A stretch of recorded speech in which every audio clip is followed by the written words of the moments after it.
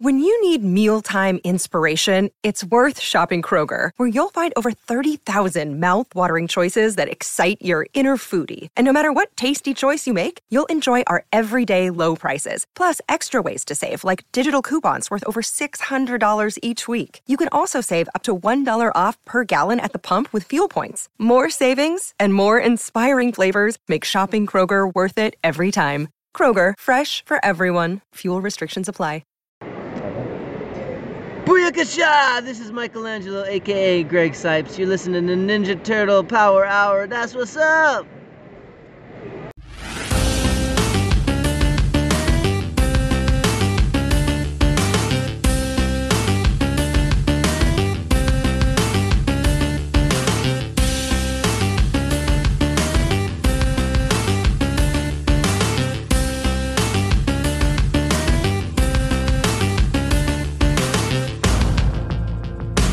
Welcome to the Ninja Turtle Power Hour. I'm Spencer Toon. And I'm Mike Templeton. Yep, that's right. Keith couldn't make it this week, but we have a guest. Yeah, so this is a dude that I have had the pleasure to know for about a couple months now. Found him on TikTok, and just an absolute fun guy in the community. Cody from Cody Too Much New Toys on TikTok. Hello, it is me, Cody Tuckett. Name reveal, name drop. See, I almost said Cody T, but I knew that wasn't your last name. Yeah, I'm glad to be here. Super stoked. I've been kicking through more episodes of the podcast. Love it, guys. So super honored to be on here. So Cody on TikTok does a lot of toy news and kind of toy reviews, and I just happened to stumble upon a live of him. What were we talking about? I can't remember what we were talking about, and then we just got talking about turtles in general, and then I started seeing you in the Facebook groups, and I was like, okay. Yeah, I feel like I'm sure I have to assume people are sick of me in the Facebook groups because I feel like I'm that guy. Trust me, if they're sick of you, they hate me.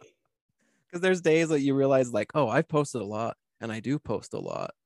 And yeah, I'm like, maybe I should step back, not get into it with people. But well, meanwhile, I'm in the trenches getting into it with people. I can't resist. It's just sometimes they make it a little too easy. Which, God, I gotta tell you about that guy you and I were talking about the other day.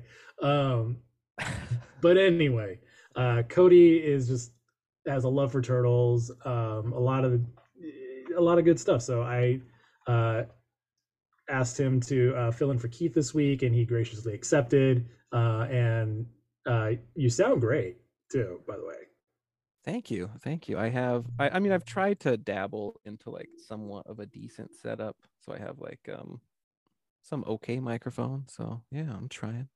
Sounds good. So Spencer, what are we doing tonight? What did we bring Cody into? We are going to be covering episodes 4, 5, and 6 of season 6 of the 1987 cartoon. So that's Adventures in Turtle Sitting, The Sword of Yurikawa, and Return of the Turtleoid. 3 better than they should have been episodes, if I'm being honest. Yeah, I was about to call them mid, but then I realized that they're actually pretty decent. So they're better than mid for this series. Yeah, they're slightly better than mid. Which I do have a clear favorite. But yeah, without further ado, let's tell some stories. Perhaps I can best explain. The story of my young friends and I is really the story of a man named Hamato Yoshi. Adventures in Turtle Sitting, episode 4 of season 6. This aired October 3rd of 1992. Written by Jack Mendelson and Carol Mendelson. I guess they're a writing duo. And here we go. Splinter is off on another retreat, and the turtles are listening to a news report about world hunger. Donatello is inspired to come up with something to help world hunger and creates the food revivifier, which turns old and rotten food fresh again. But Michelangelo accidentally sprays his brothers with its rays, and Donatello isn't sure what the effects are. Before long, the effects of the revivifier on living creatures becomes obvious. The other turtles begin shrinking into 5-year-olds. Much to Michelangelo's horror, he's left in charge of 3 immature little mutants who are determined to stop Shredder. Elsewhere, Shredder, Rocksteady, and Bebop arrive at a weather station to steal weather balloons and tanks of helium. Rocksteady and Bebop are able to head back to the Technodrome, where they're confronted by Raphael, Leonardo, and Donatello, who are unable to effectively fight back. Fortunately, the turtles are rescued by April. Michelangelo leaves them napping in her apartment and heads to the lair in an effort to reverse the effect. Since April has a broadcast coming up, she leaves the turtles with Irma. The small turtles cause more chaos in and around April's apartment, much to Irma and Michelangelo's chagrin. Krang reveals his bizarre plan to Shredder. He's distributing treasure maps on an artificial island that he's building himself, which is attached by a chain to the Technodrome.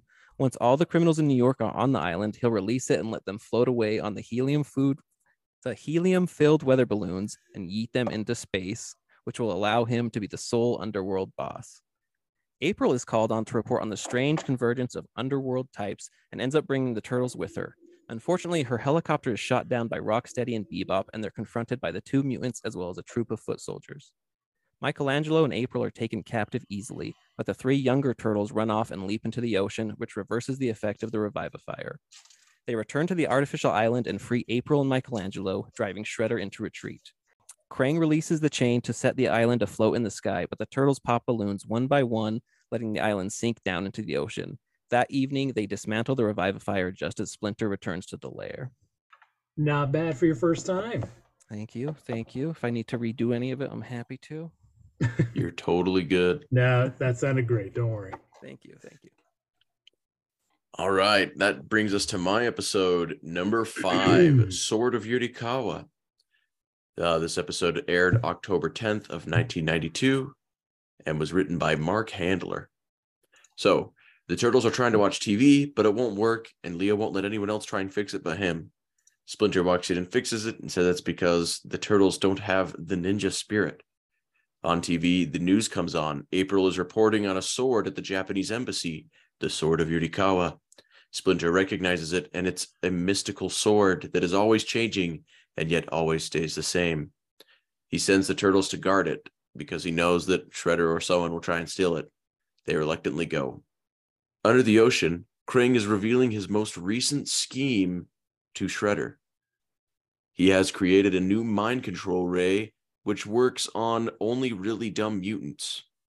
He'll mutate a bunch of mud into mutants by blowing up a bridge while a toxic waste truck passes over it and controls the mutant. And he will control the mutants using his ray. April's report appears on a monitor, and Shredder decides he must get that sword immediately.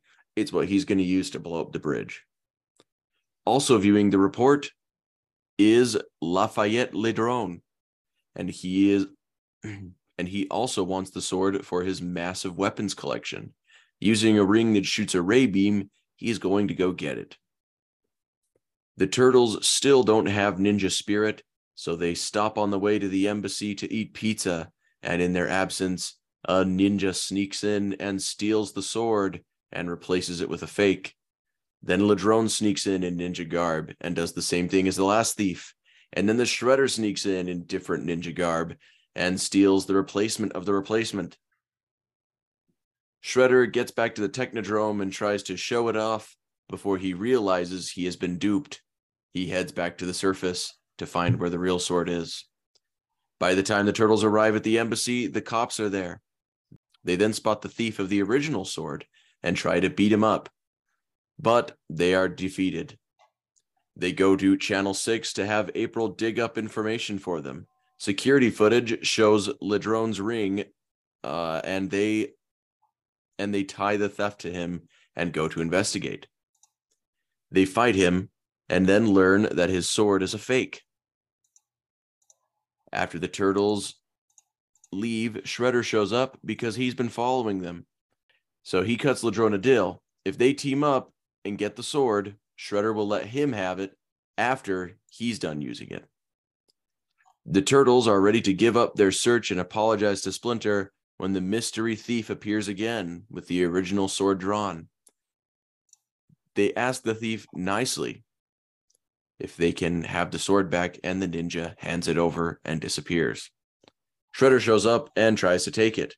Ladrone backs him up in a tank, and they capture the turtles and the sword. Shredder goes to the bridge and tries to destroy it, but the sword won't cooperate. The mystery ninja shows up and frees the turtles. It was Splinter the whole time. Surprise, surprise. Not really, it was pretty obvious. Either way, he lets them know that the sword can only be used for good, and then him using the sword saves the day and sends Shredder and Ladrone packing. The end. Riveting storytelling. And finishing up this trilogy of episodes is Return of the Turtleoid, episode 6 of season 6, original air date September 26, 1992, a David Wise joint. The Turtles watch April's news broadcast about the invention of a sonic disintegrator ray, which can turn solid metal into powder. Leonardo is convinced that Shredder will steal the disintegrator and use it for some evil purpose, so the Turtles head to the lab to guard it. Much to their surprise, the one who shows up to steal it is the mob boss Big Louie, who escapes after a fight with his goons and the Turtles. Meanwhile, outside, a metallic capsule from space lands on the street and releases a robot, Destructor X, that immediately starts destroying the doors of buildings in the area. The news interrupts the Turtles' attempts to relax after their exciting evening, and Leonardo remains convinced that it's the doing of Krang and Shredder. As they investigate, the Turtleoid Kerma appears behind them and reveals that he needs their help once again. His newest problem is Destructor X. As he takes them back to his spaceship, Destructor X breaks in, and Michelangelo discovers that the bright lights overload Destructor X's sensors, so the Turtles decide to head to Channel 6 to use their lights. Meanwhile, Big Louie rages about his latest loss to the Turtles and gets Vernon to tell him where the Turtles are. Kerma reveals that Destructor X is actually a law enforcement robot meant to take down the most vicious criminals in the galaxy, but due to an electronic glitch, it mixed up Kerma with the name Nerma. Just then, both Big Louie and Destructor X break into the newsroom, and the Turtles manage to blind the robot with the bright TV lights. Destructor X soon leaves them in retreat. But at the same time, Big Louie steals Kerma's portable gold-making machine. The loss of his gold weakens Kerma, and Splinter is left to guard the Turtleoid in April's apartment. Unfortunately, Destructor X breaks its way into April's apartment, forcing Splinter and April to place Kerma on the roof and defend themselves against it. Meanwhile, Raphael and Leonardo go deal with Big Louie in an old marble factory, snatching back the gold machine, while Donatello and Michelangelo get to the disintegrator to use it against Destructor X. They arrive just in time to save Kerma from Destructor X, and Donatello shoves the disintegrator into Destructor X's body, reducing it to powder. The Turtles bid farewell to Kerma as he blasts back off to Shell Rala. As the Turtles reflect on all their trouble the alien friend has gotten them into, they spot some thieves breaking into a store and chase them down the street. The end. It was nice, short, and sweet, and to the point. Yeah, I mean, not a bad episode. But let's talk about it in the second time around. Hey, nice junk. All right, so the first thing I noticed in episode 4, Adventures in Turtle Sitting, is Krang is extra purple in this episode, and then Shredder comments on it. Yeah, what is it, like the purple brings out the violet in his eyes or something like that? Yeah, he's like, I never noticed how purple brings out the violet in your eyes, because for some reason they just colored him extra purple this episode instead of like pink. It's really weird, like this season, and a lot of like it really started in like season 4, where depending on who was animating the episode, like the colors would change wildly.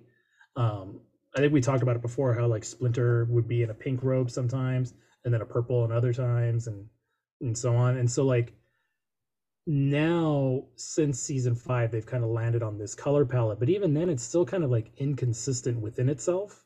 And so like sometimes the Turtles are like really off color, or like Donatello is sometimes really purple or closer to pink. On this one, I noticed, is Bebop's mohawk not supposed to be all purple? Is it really only the top? Yeah, it really is. So that actually goes all the way back to like the first season. Oh, wow. Just for some reason, only like the front of his mohawk is purple. The rest of it is like that tan, his tan like skin color. I kept thinking, like, is it supposed to be a tail? Like, Yeah, is that the mutation? it looks so weird. Ponytail? Well, it's funny because like that's on the NECA figure. And a lot of people didn't realize that until the NECA figure had come out. Yeah, it's the kind of thing where you just like rewrite it in your brain, like, oh, he has a purple mohawk. Well, I mean, That's like all. it makes sense. Like, why would only the front half of it be? And then it seems like an animation error until you realize, no, every episode is like this. Even the good animated ones. He might just be bad at dyeing his hair. I mean, he is an idiot. It's probably Rocksteady doing it, and he's just calling it good after. Yeah, Bebop can't see it anyway, so he's literally just trusting him. Either that or Bebop is just dyeing his own hair and he just can't turn his head enough in the mirror and hasn't learned the trick to have a second mirror. He's got his hands up at his hair. It's tough. So he's doing a great job, all things considered. Rocksteady, can you come in and look at my ponytail? Did I get all of it? Yeah, Bebop. It looks great. I don't know why I did my Bebop impression as Rocksteady. Did you notice the cameo appearance of one of our favorite bad guys, Mad Dog McMutt? I did.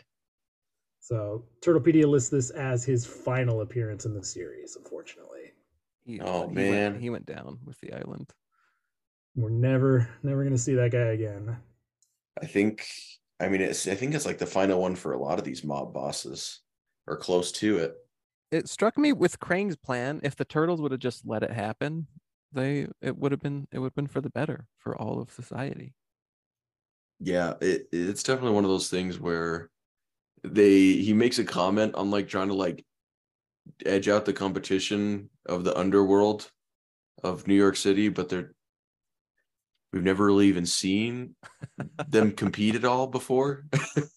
It's like interesting concept if you did like something all of the mob bosses in this show like tend to operate individually, like and independently of each other. Because you have like Big Louie, and he's the only one I can think of at the moment. Big Louie, Mad Dog, and there's a third one there that I can't remember what he was either. But there's so many mob bosses, and like Big Louie is the one that keeps coming back. But it's just funny how like there's so many like different crime syndicates in New York, and they managed to avoid like a family crime war. It's like they all tend to avoid each other, and it's like it's not even like they have their own sections of the city that they work in either. Like they're all literally just avoiding each other. As far as we know, I guess it's something that we haven't seen on screen. They're very must have been going on in the background. Mafia. Yeah. Who was the one in the Great Boldini? Oh, is that the feet tickling one? Yeah. I looked up Mob Boss, and there's a character named Mob Boss in 2003. Yeah, I don't think they ever gave him an official name, so it probably is just called Mob Boss. They needed like a movie at the time to like crib off of. I mean, he's very Kingpin-esque. Oh, well. Apparently, this is also Big Louie's... Or no, never mind. Hang on. Cut that part out. I was talking about Return of the Turtleoid. Yeah, Return of the Turtleoid is Big Louie's final appearance. Yeah, he kind of had a good run in these episodes. Yeah, they like brought him back. Suddenly you might think he's an important character in this series. Don Turtelli. Don Turtelli. One I was thinking. Yeah, that makes sense. He has like the restaurant, right? Does Don Turtelli have a restaurant? I think in the 2012 one he might. Because I think that's the name they use in the 2012 one for the mob guy during City at War as well. 2012 is also really good at like pulling from everything. They're a lot like IDW in that respect. Yeah. Like 2012 is such a good like mishmash of everything, kind of like how IDW is. The episode's name, Adventures in Turtle Sitting, very reminiscent of a very popular book series, Adventures in Babysitting. I wish I didn't know that. Like, I don't know. I never even read those books, but it's burned in my brain enough. Immediately, it's like, oh yeah. I mean, I'm old enough to remember when like that was everywhere. Yeah, because they were like Goosebumps, kind of like Goosebumps for babysitters. They were Goosebumps for Girls Club. Well, and I guess it fits the theme here of like child endangerment. Which is like, It's funny because like this is the first time that we've seen really like baby turtles in this show.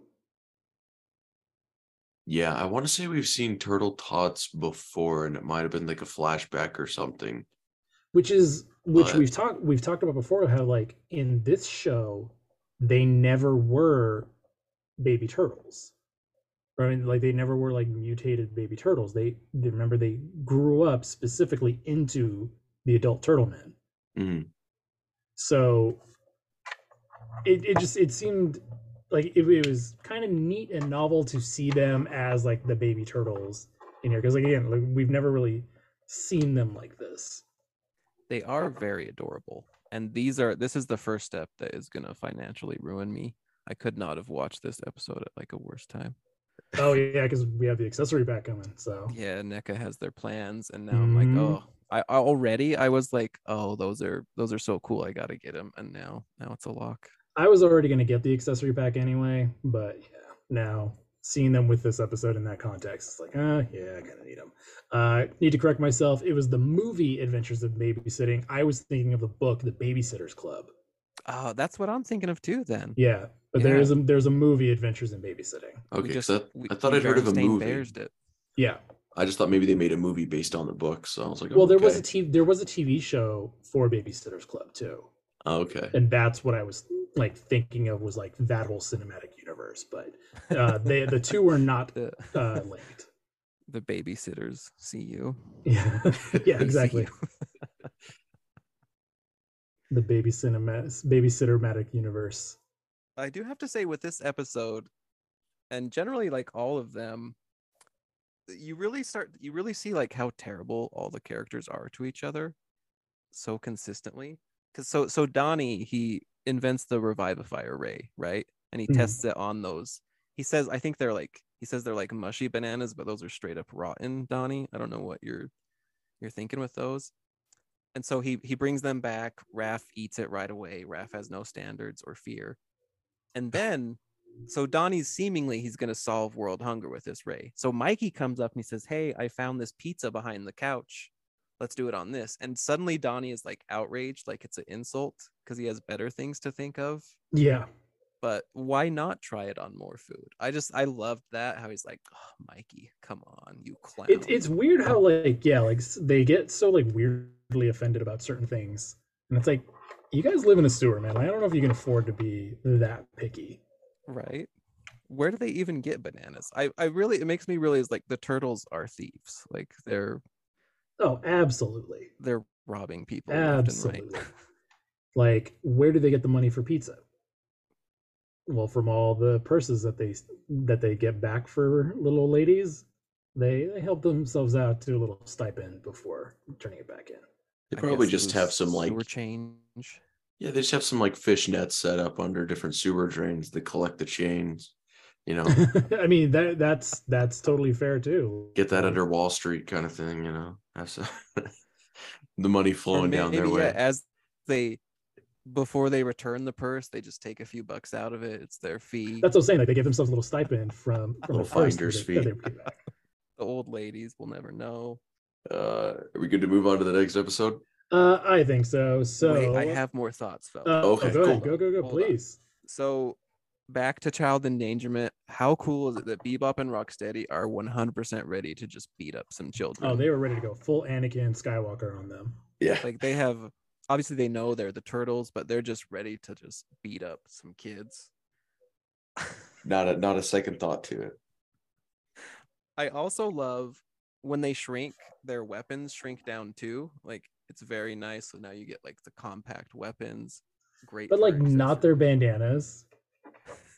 Like the bandanas like got extra long on them. Yeah, it's true. Yeah, the ray, it just works in mysterious ways. Krang, that model, I don't know. He's got too much time on his hands. He built such an amazing model. It even has like motors to it to like accurately show it. It's like one of my favorite jokes from Back to the Future when Doc Brown is like showing Marty the model for like Hill Valley when he wants to send him back to the future. Doc apologizes for not being to scale, but like the model is immaculate, like the fully planned out city with blocks and everything. Yeah, it's just so good. Like Krang missed his calling in life. Well, we know what Krang's hobby is when he sends Shredder out to go do stuff. Krang is back building models. Yeah. He didn't get into model building school, which led to him becoming the dictator of Dimension X, you know. That's It's that planning, that forward thinking. Yeah, Yeah. if only they let him pursue his passions. He's held back. And this, like, his plans, like this plan was pretty good. Like it would have worked. We also learned that the turtles are saltwater turtles, yeah. which was news to me because it's their natural environment that heals them. Well, I mean, I think it's news to everybody who tries to look for canonicity and like what kind of turtles these are. So They're sea turtles. Apparently they are sea turtles. Lastly, I have April O'Neil is a helicopter mechanic. That was so funny. I had that in my love being a turtle. She's just, oh, I fixed it up. I have the wrench. We're good to go. And they basically leave all the criminals to die. Because as they're getting, like, the island's starting to sink and it's even like capsizing, and they call the Coast Guard to come get them. But yeah, I'm sure that's why we don't see the mobsters anymore. You're probably right.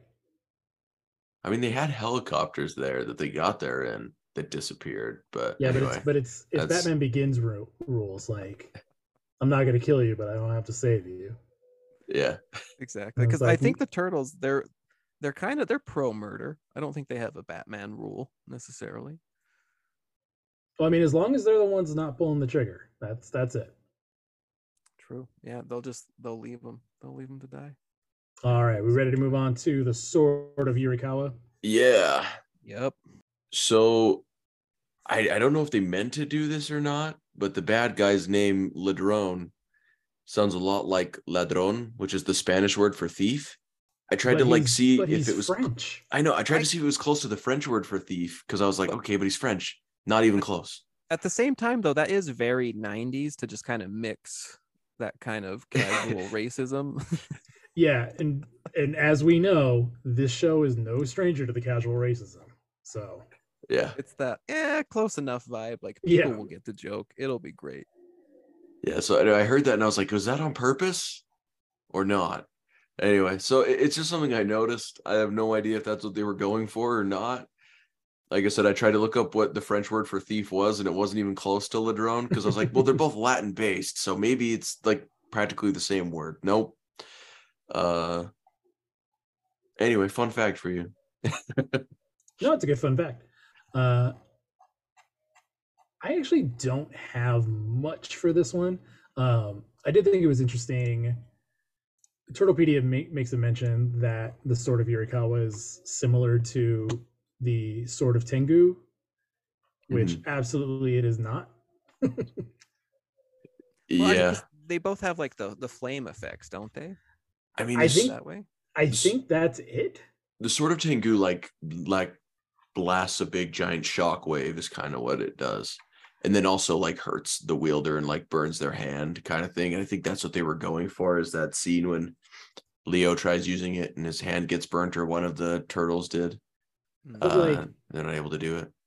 I'm 100% confident though that Peter Laird probably didn't know about the Sword of Tengu, and if he had known that the Sword of Yurikawa, and if somebody on that show had been like, yeah, definitely, we're gonna bring this back from the '87 series, Peter definitely would have vetoed that. It's possible. He's definitely like such a huge stickler for things. I can't imagine that slipping by. That's all I have for this episode. So any other thoughts or not, we can move on. I like in this one, we right off the bat, Leo is messing with the TV, which I think we will get a TV accessory again. Bad news for me. But he electrocutes himself, which is very realistic because you should not mess with TVs. Yeah, so you definitely don't leave a TV plugged in while you're working on it. Even if you want to know if it's going to work immediately, maybe dude, fix it to a point and then test it. Well, and also before you even touch any circuits, make sure there's no capacitors and make sure those are drained of power first. Oh yeah, Spencer is an electrician. Those will Yeah. shock you. Yeah, I mean the TV's on. He's just in there. Yeah, I mean the TV's on. That's the biggest offense right there. Although I have my doubts they've ever used a TV because it's fixed by Splinter adjusting the antenna, and there ain't nobody who's had an antenna TV that hasn't like bent it every single way you could imagine, trying to get like every channel perfectly. Yeah, I mean that's back in our day when we had the rabbit ears on TVs. Like that was the way you fixed the TV. Yeah. Like before you did anything else inside the TV, you messed with the antennas. I do have to wonder because they were so big on safety that you couldn't have nunchucks, right? It's kind of shocking. They're like, let's show Yeah. Leo noodling in his TV. Pun intended. kids. The other thing I have, so we talked about like it's obviously Splinter. This I actually kind of like I must have like spaced out because originally I missed where you see Ladrone and Shredder in their attempts. So we go straight to where like obviously Splinter is stealing the sword. But for me, I was like, oh, it can't, it's got to be Splinter. But then I was thinking maybe it's an animation error and they were just like not paying attention. It's dark. So for me, there was some genuine mystery if it was Splinter or not. So it kind of made the whole episode delightful for me. Oh, that's nice. Yeah. No, for me, I immediately saw his brown, like clawed furry hand grab it and the brown fur behind the mask, and I was like, oh, it's Splinter. Yeah, like I caught that, but I guess I didn't want to even believe it, so I just like explained it away, like, oh, they colored it wrong. I mean, to your Classic. credit, they make his snout disappear under that mask. Like it does not exist anymore for as long as he's wearing that mask. He's a master at ninjutsu. He But can like he's scrunch it in. He still very much like has his claws out. Yeah, the claws are definitely there.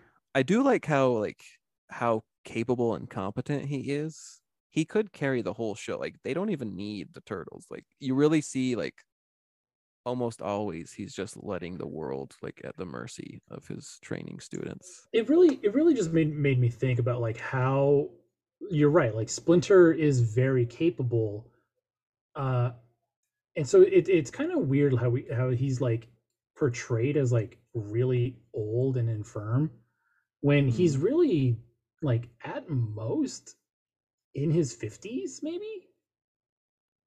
Yeah, I'd say this applies to like most versions of Splinter, though, to be honest. Like most versions, he's like Yeah. super competent, can do all these amazing things, and you're kind of like, wait, why does he have the turtles doing all this exactly when it seems like he could just solve everything himself?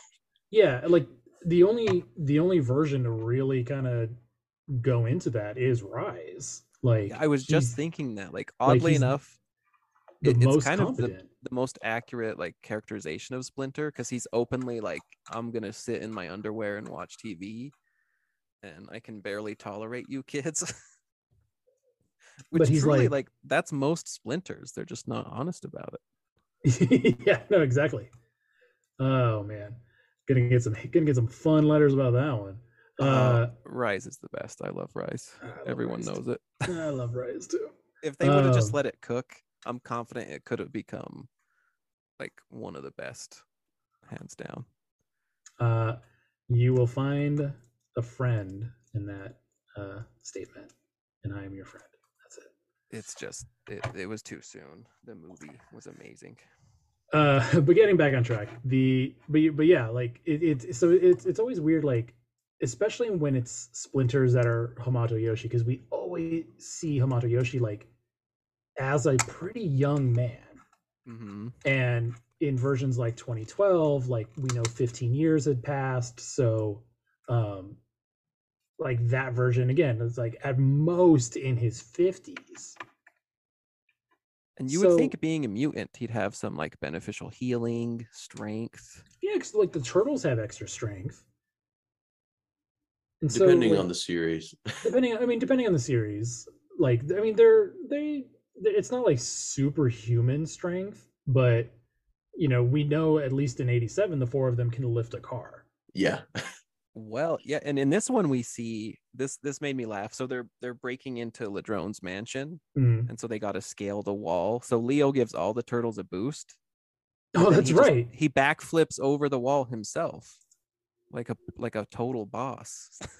And so it's like, and we know like I mean, obviously because they're turtles, they have enhanced agility because they're mutants now. So it's like it would be fair to say that like Splinter can do a lot of stuff that the turtles do. It's just weird that he doesn't. I mean, I guess it's just a lesson, don't put in more effort than you have to, fellas. I mean, fair. Yeah, I mean, I guess what some of my headcanons for it are is like he has the ability to do these things, but because he's old, he gets exhausted a lot faster. True. Or That's maybe And so he like, can't be he's doing it not all the even- time. He's not even Yeah. that much older, and that's what's kind of throwing me off.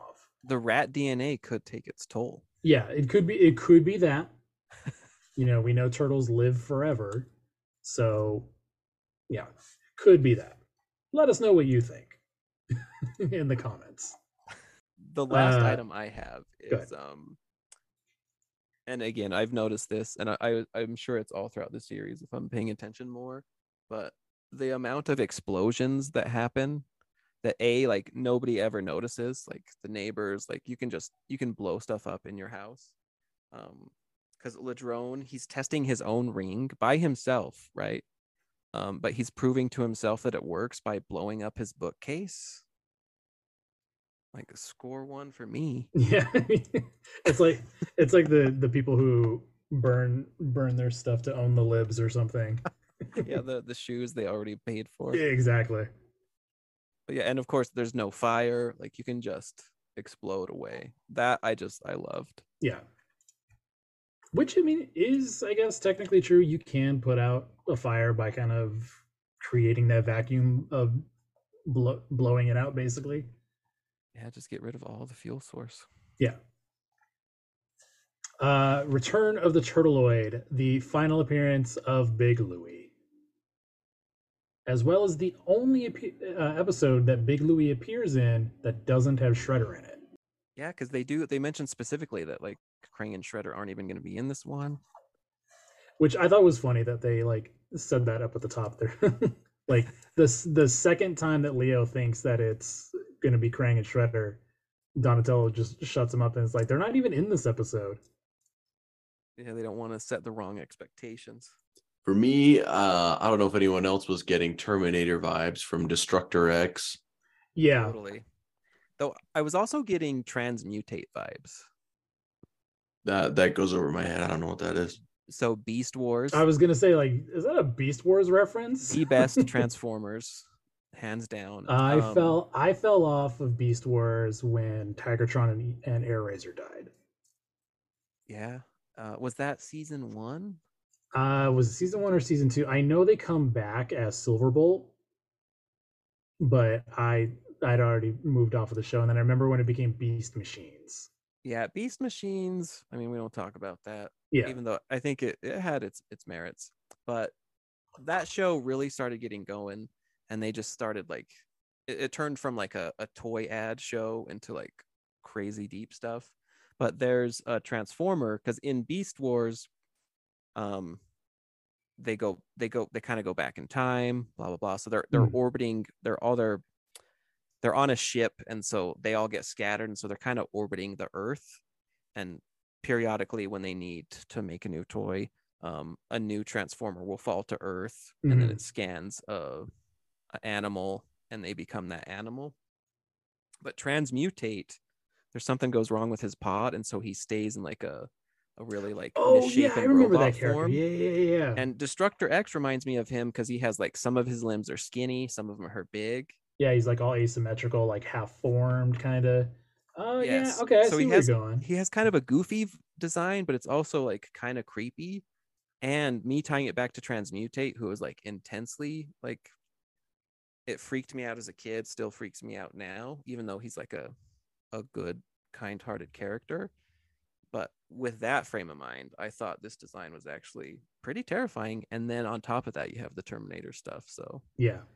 and Terminator must Spencer- have been popping off at this time. Spencer, Transmutate is a lot like Nano. Okay. He who shall not be named. Oh yeah, there's a good connection. Nano's a great character, dude. Hey, Don't so even. much. He's So awesome. much. Traumatized me as a kid too. What ugh. Nano did, like he falls into like the whole melting thing. Man, You would love Transmutate then. probably. Lost my train of thought. But yeah, like, and I mean, the Terminator vibes go also like beyond just the looks, because like his whole like digital readout screen is basically the one from Terminator as well. Yeah. As he's hunting them down. It's also very like RoboCop. Yeah, I half expected him to have an Arnold Schwarzenegger accent. They did show remarkable restraint. I would say that they did Yeah, throw that. like in I'm there. honestly surprised they didn't do it. Yeah. It's also annoying that like you've got a robot defender of the city who would have been perfect for this, and Rex One does not show up at all. Nope, he was charging his batteries. They probably put him back in the warehouse.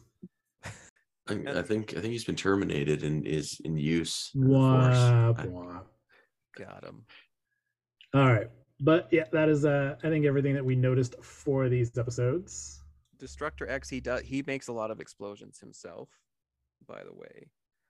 I do want to say also, Kerma, I don't know if I'm just an old man, but his quiet talk voice, I can't. I can't. Yeah, that is definitely an anchovy of mine. So speaking of anchovies, let's talk about what we didn't like. No anchovies. You put anchovies on this thing and you're in big trouble, okay? I can't let you know.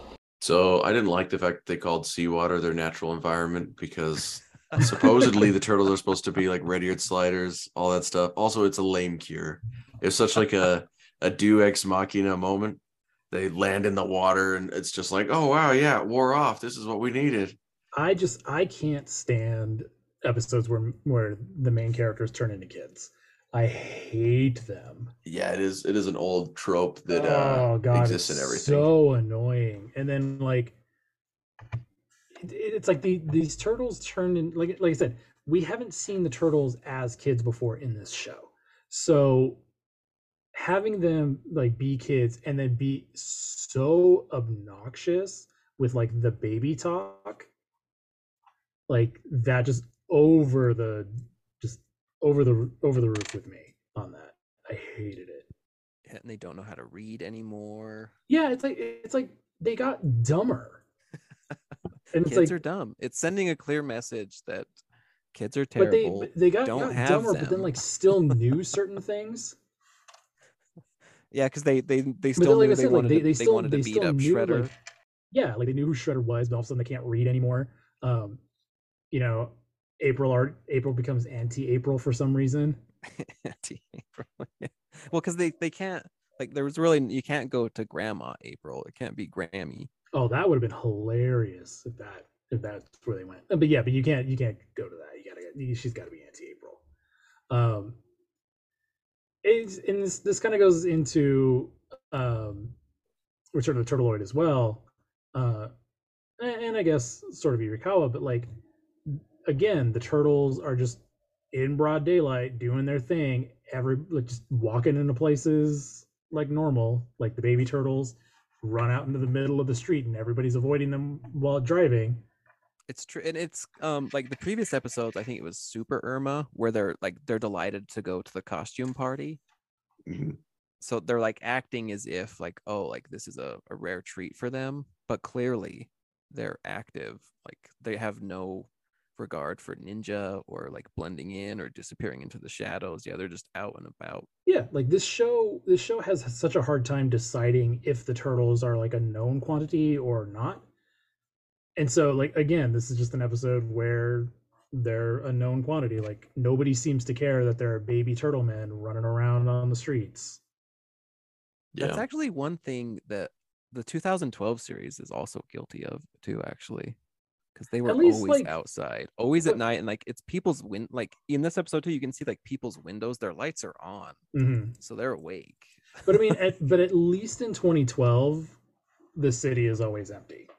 True, and as it goes on, the city is like literally empty. Or yeah, because they were too cheap to animate other people. but And that was that's one of my things about 2012 too, is that like that doesn't look like New York. That looks like Canada. Yeah. But yeah, like so again, this is just another one where the turtles are like a known quantity, so everyone's just kind of like, okay, what are the turtles up to again? Oh, they're babies now. Let's drive past them. Yeah, well, the same thing happened like along those lines, like the not being able to decide whether the turtles are existing or not in Return of the Turtleoid when they walk into the Channel 6 building and Vernon's just like, I don't know, Yeah, just cool with them and chill that's with them doing it. When in other episodes he'd be like, oh man, gotta get that on film, or oh man, like well, I think at that point for Vernon, like he just doesn't care anymore because he's literally just like, oh, there's 5 of them now. yeah. And Well, it's he's like, also seen like the Empire State Building as a spaceship fly down. So yeah. Yeah. But then also Vernon is just kind of like, he even says as he's walking past them, like he's tired and he's just going home from work. Yeah. I mean, we've all been there, right? Yeah. And So- as a newsman, eventually the clicks die out. Huh? You got to do. People aren't clicking for turtles anymore. Well, on and the well news. that, and also he's hourly, so once he's done, once that clock hits 5, he's done, he's out. Oh, I I understand. don't think about work either. Once they stop paying me to think about it. I'm off the clock. Not my job. Exactly. That's the next shift. Yeah. And then back to like Adventures in Turtle Sitting, there's this moment when the turtles are on the island and the villains are on the island. Like Shredder fails to like beat the turtles in a fight and like, goes back to the Technodrome. But then like Krang exclaims that this is like another failure when Shredder runs off. But like his plan is going off even better than before up until the turtles pop the balloons. Like he's literally got the turtles and the mobsters all on this island taking off, and he's like, oh, another failure. Oh, and it's like your plan's working even better than you even planned it to work, because the turtles are on the island. It And then the makes turtles me pop the feel for balloons. Shredder just as a mistreated employee. Yeah. Like even like you can see when like Krang's berating him and he just has to soften the mood by complimenting the eyes. He knows what he's doing. All right, so Sword of Yurikawa. It's another episode that involves a mind control device. There are so many times they've created a mind control device in this show as a part of their evil plan. Yeah, to be honest, like this one, as much as I don't like baby turtles or like just baby main characters, this one was just kind of a nothing, because like even then the sword really wasn't that interesting. Yeah. Well, we also have already had like at least to me it wasn't. Yeah, well, we've already even had a Ninja Sword episode, because there was the Ninja Sword of Nowhere way back at like season 2 or so, where they have that ninja sword that can cut through the fabric of reality and take them other places. And so it's like we already had this mystic sword thing pop up that can do magic things, and now we're just kind of rehashing it again. I didn't like how seemingly Splinter is the one destroying the bridge.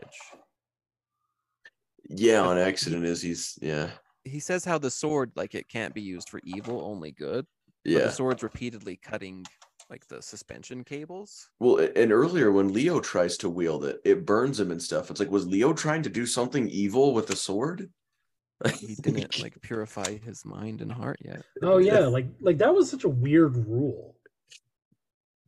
It doesn't make sense when Leo can't use it, because like I said, it burns him, like, and it won't work for him. And I was like, is Leo trying to like kill someone right now?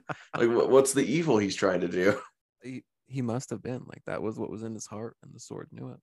Waiting for the episode of 87 where Leo flips on the family. And see, that would be a good episode right there. Yeah. Maybe in the darker Red Sky years.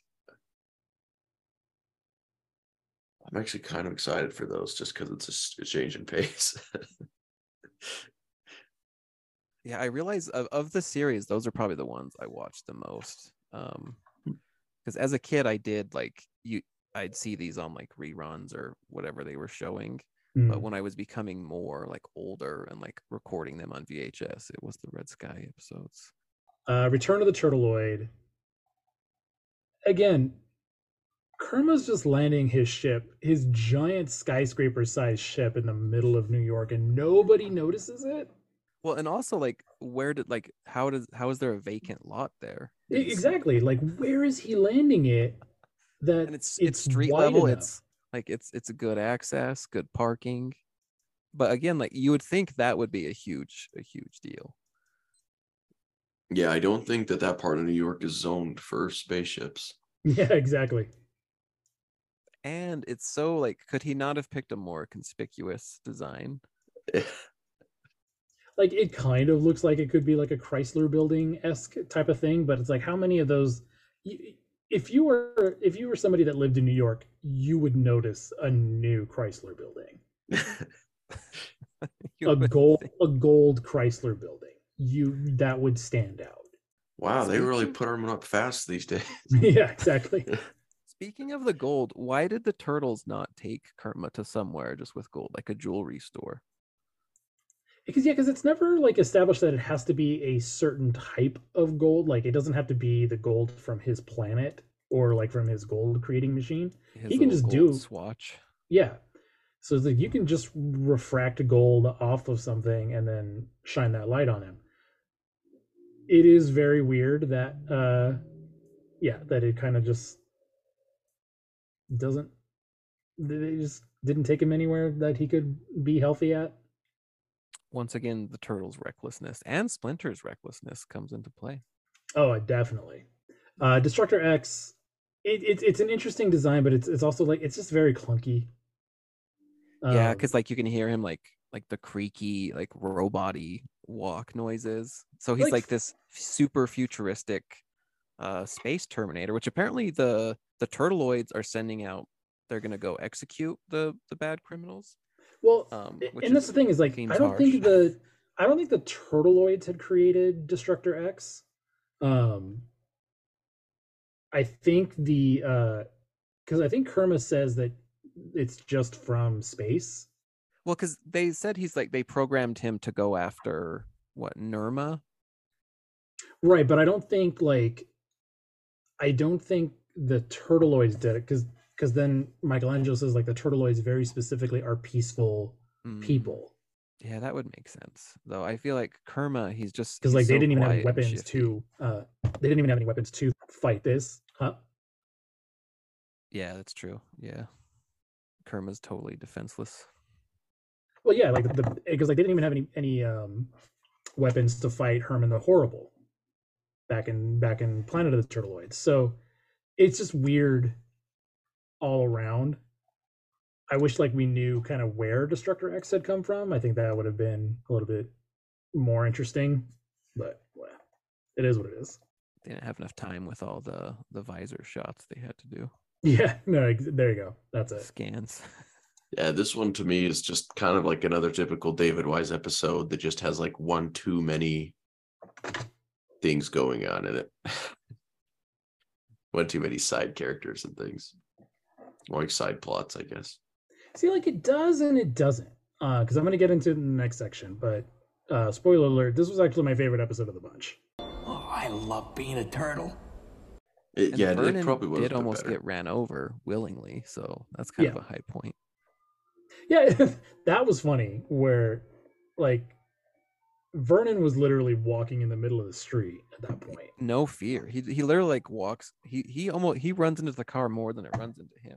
Exactly. I had to rewind it because I was like, was that just animated bad? And it's like, no, he literally was in the street. He's ready to go. Or he's got that New Yorker attitude, like I'm walking here.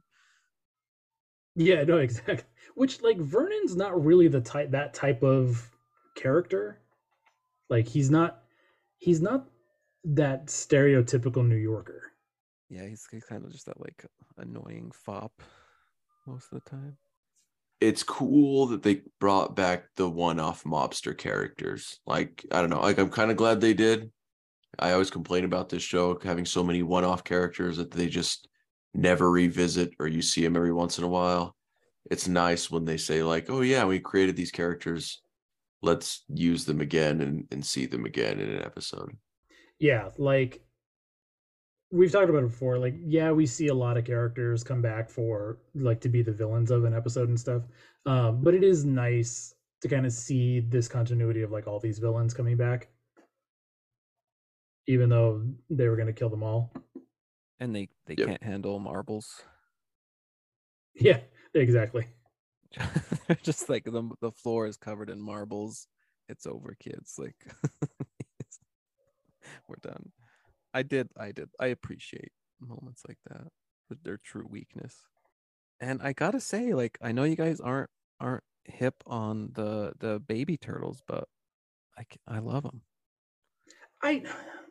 They're not bad in concept. Like I said, I hate that trope because like so many cartoons do it. Yeah, and they reinforce like how terrible kids are. Yeah. That being said, when I was a kid, I loved all of the child episodes though when I was a kid. Like any episode where the characters turn into babies, I ate it up. And so I imagine that's why cartoons keep doing it over and over again. You're the problem. Yeah. I mean, I can't be the only person though. I'm pretty sure that every kid ever is like, oh No, man, I love seeing Exactly. these I'm characters as sure. babies. Were I you a think- fan of Muppet Babies? See, Muppet Baby. I okay, didn't get to see that one. So this is so I was gonna say, here's the difference. Adult characters that turn into babies is what I hate. Where they just Baby dumb them versions down. of characters I don't hate. So Muppet Babies, Tom and Jerry kids, Flintstones kids, Pup Named Scooby Doo, bangers, all of them. The Looney Tunes ones where they were like babies. I Or didn't Tiny watch. Toons. I Is that what it guess. was? Tiny Toons? Tiny Toons is different because those were new characters. Huh. Yeah, they were like new kid. Yeah, like that was the like next generation counterparts of of Looney each one. Tunes. Like they Okay. went to Tooniversary. I had or a very, Tooniversity.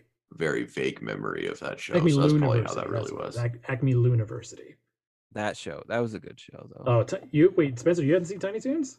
I think I did as a kid. I just have very vague memories of it, just tiny, tiny memories. And you probably like if you remember any of like the songs they did, that's Mm. Tiny Toons. No, I don't remember any of the songs. Like Constantinople. I forget the I have a actual much better song. memory of Lunatics Unleashed.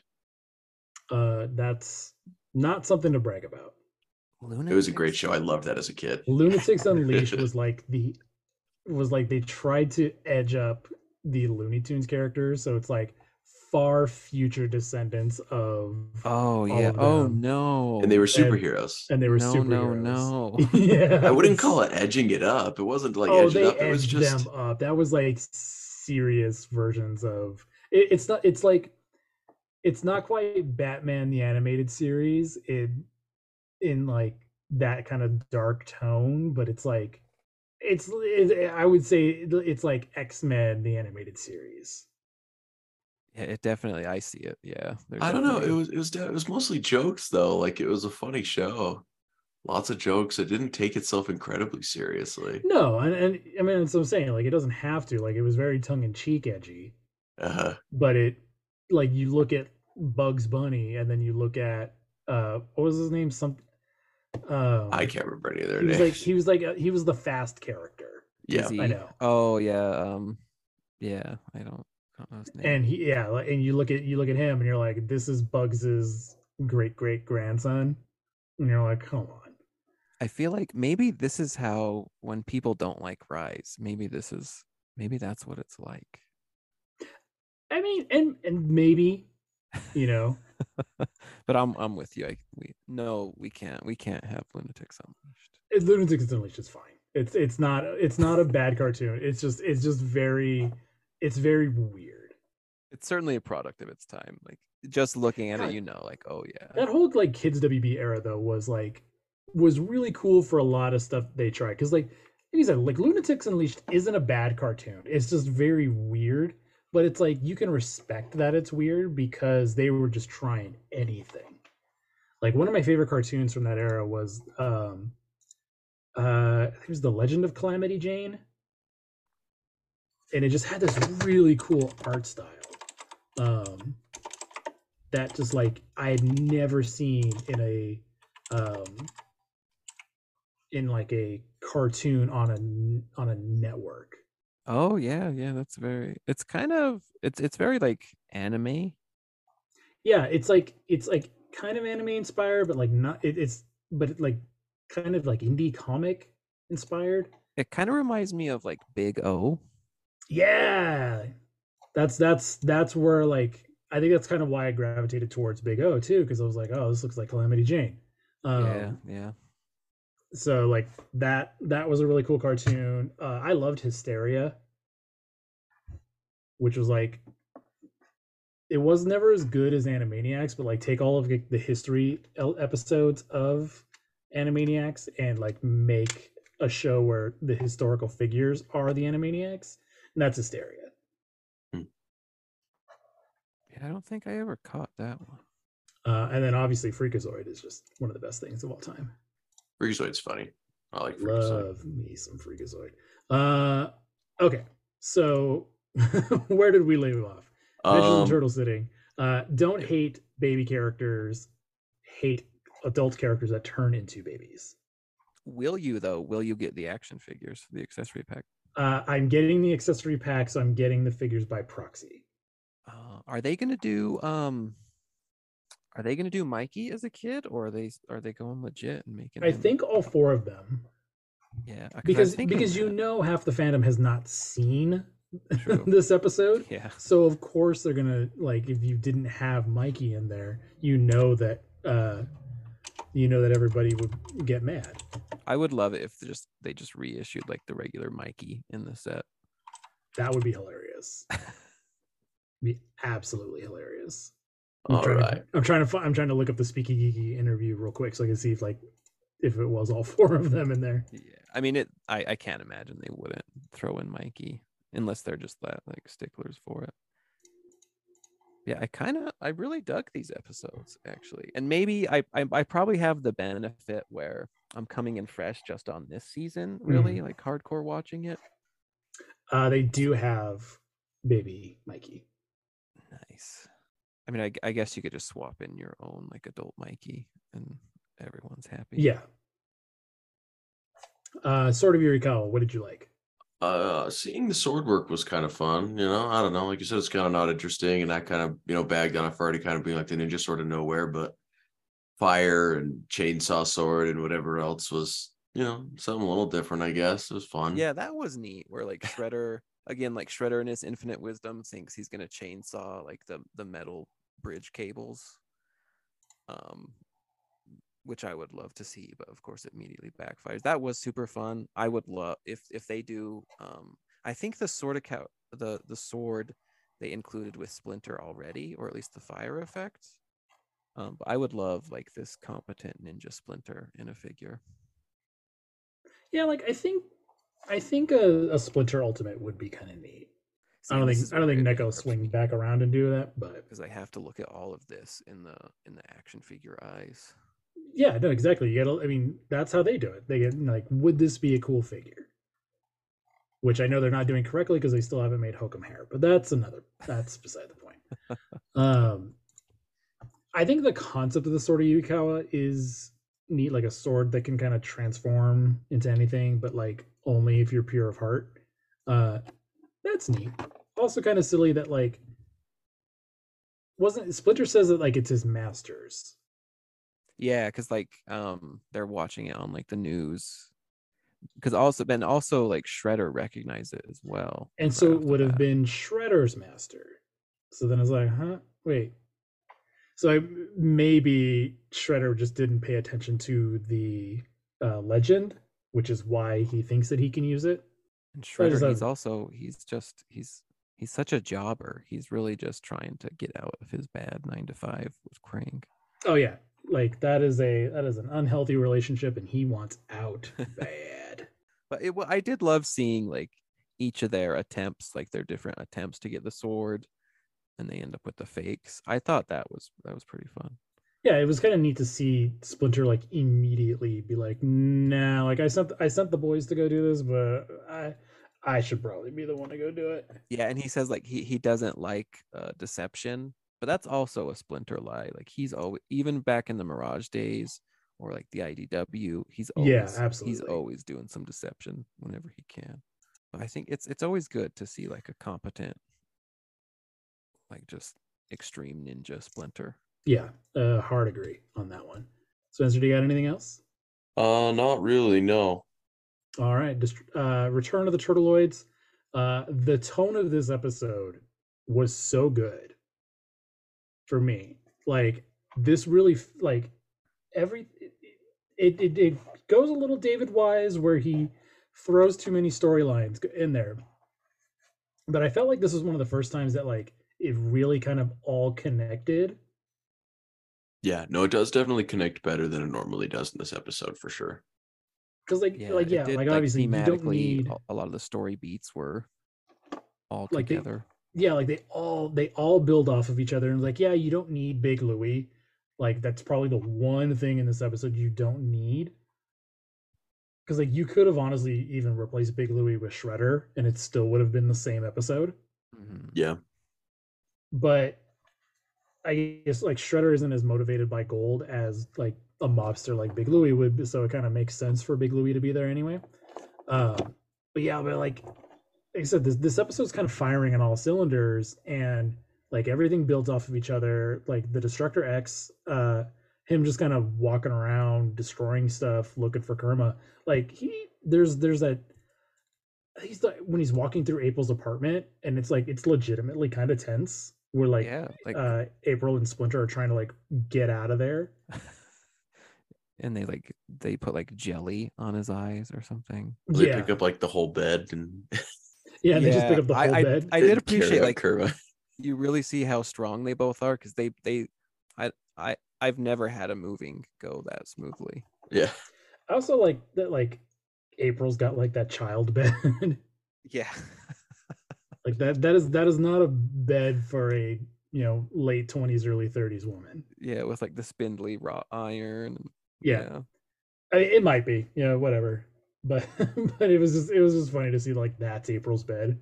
I guess she doesn't spend so much time at home these days. But she's got such a huge apartment too, but like nothing in it, and it's like that's the bed that you have. Like you have a whole apartment to yourself. Like get at least a queen.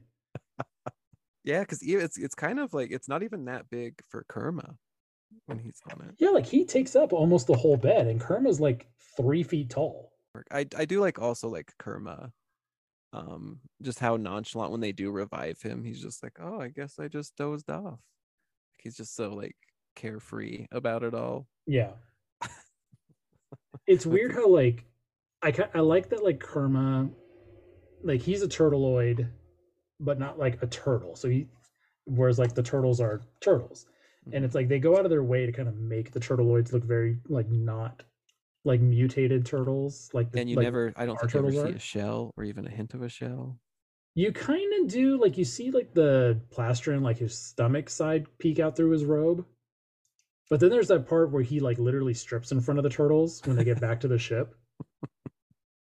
And you do kind of see his shell. But yeah. I think I must have repressed that memory. Oh, it's like when they first get back to the ship and like before Destructor X breaks down the door and everybody's taking off their disguises, and then Kerma just like strips in front of them. And it's funny because like all of the turtles are naked anyway. But it's just especially funny because like Kerma's like really undressing. Yeah.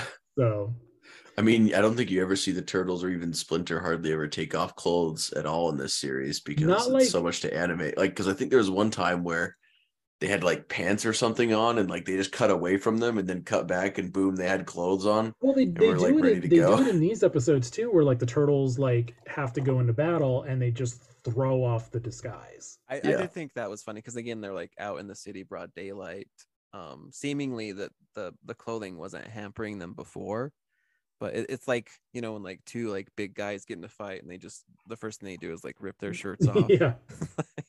I also feel like this show was written just to spite me for claiming this show is terrible at keeping track of continuity, as it like mentions everything that happened in the Planet of the Turtleoids special. Yeah, like it's funny. Like this episode very much builds off of that one, so you kind of have to see that to understand some of the jokes here. Yeah, because like you wouldn't know because like Raph mentions Herman the Horrible, and Michelangelo pulls a picture of him out of his wallet, Yeah. and then like you wouldn't know about like why the turtleoids need gold Yeah. or the light reflected from gold. Yeah. And all that. So it's like, yeah, you kind of have to see that. So it's nice to have that kind of continuity. It's funny that it's only like 4 episodes later, Yeah. which technically Planet of the Turtleoids like aired as part of season 5, and then like so this is a lot later, but it's a whole thing. It's a whole thing. Don't worry about it. Yeah. Well, once again, like David Wise seems to be the only guy that like writes on this show that's like trying to like create some sort of continuity and try to build on previous things. Yeah, I mean, because it's been a while since like Michael Reeves has been here. Yeah. Since we've had a Michael Reeves joint, so it's like we have to have David Wise to come in and save the day. Yeah. But I was gonna say like that Kerma stripping reminded me a lot of like the Cartoon Network like 2D Clone Wars, where there's like an episode where C-3PO's in disguise, and then like they're like, 3PO, take off your robe, and it's like this sexy saxophone music when he does it. And it just I flashed back to that when I saw Kerma doing it. It was just funny. Yeah. But yeah, like I said, like this episode, I think for me was really the strongest one, because it didn't even feel like it took like that long to kind of get through, whereas like Sword of Yurikawa and Adventures in Turtle City like really did feel like a lot to get through. Return of the Turtleoids is very brisk, like it moves along, and like they're constantly running from Destructor X. That's true, and it is very like it's thematically concise. There's not like the kind of classic where they like almost like they're doing like, oh, just like a slice of life scene to scene. This is like they knew what they were going for the whole time. Yeah, like Mikey, like they even do it like where the Turtles had just gotten home from fighting Big Louie over the Sonic Disruptor, and then they're like immediately like, all right, back at it, we got to get out there again. Yeah, but I do love the jokes specifically about like when April finishes her broadcast about the Sonic Disruptor, and then everyone's like, all right, let's go, and they're like, didn't you notice, or they're like, why? And don't you notice that like every time April does a news report on whatever new inventions, Shredder and Krang are right there? And Donatello's like, I guess there is a pattern. This is literally how every single episode of this show begins. Yeah. Or at least every other. Yeah, so I loved that joke. And then I really loved the Leo really wanting to get there to like stop Shredder and Krang, because he's so committed to that. And Donatello was like, they're not even in this episode. Yeah, it's like I love those are the kind of fourth wall breaks I like. So you guys got anything else for these? Nope, I'm good to go on the news. Nope, I'm done. All right. Well, that is 3 banger episodes for season 6. Episodes 4, 5, and 6 of season 6. Man, it makes sense when you go into it like that. So yeah, good stuff. Go check them out. On to news. This is April O'Neil of Channel 6. All right, so for comic books, both Armageddon Games number 5 and TMNT 137 are going to be hitting your comic book shops on February 15th. So that's the Wednesday after this episode drops. If you may have noticed, I started posting what comics are going to be coming out on those particular Wednesdays. I definitely didn't mess it up this time, this week when I started this. But yeah, so keep an eye out on our socials. We'll also post what new issues are hitting stores that Wednesday, like the Wednesday they come out, so that if you see our post, you can be like, oh, let me go call my comic book shop. And then Cody, since you are a toy guy, do you want to take what was just announced by Super 7? Yeah, we have. I mean, we kind of knew it was coming, but they revealed the glow-in-the-dark Slash, which it's, what is it, $60 on their website. It's exclusive to their website. Who knows if that will actually hold, though I feel like their website exclusives do usually stick. If you order it today from them, it's because it's National Pizza Day, you do get 15% off, which with their shipping costs, that's a great help. Yeah. So like you said, it's $60. It is only open for 30 days. It is an exclusive to the Super 7 store. I think all of the glow in the darks have been. So Yeah, like well, the because glow in the dark Baxter was a San Diego exclusive. yeah, because I don't know what they did with Baxter. Because again, I really only jumped into this line about kind of last year or so, but I do know when they've had like New York Comic Con exclusives, which I think Muckman was. Well, that was during COVID. So I think they did that one as an online, if I remember correctly.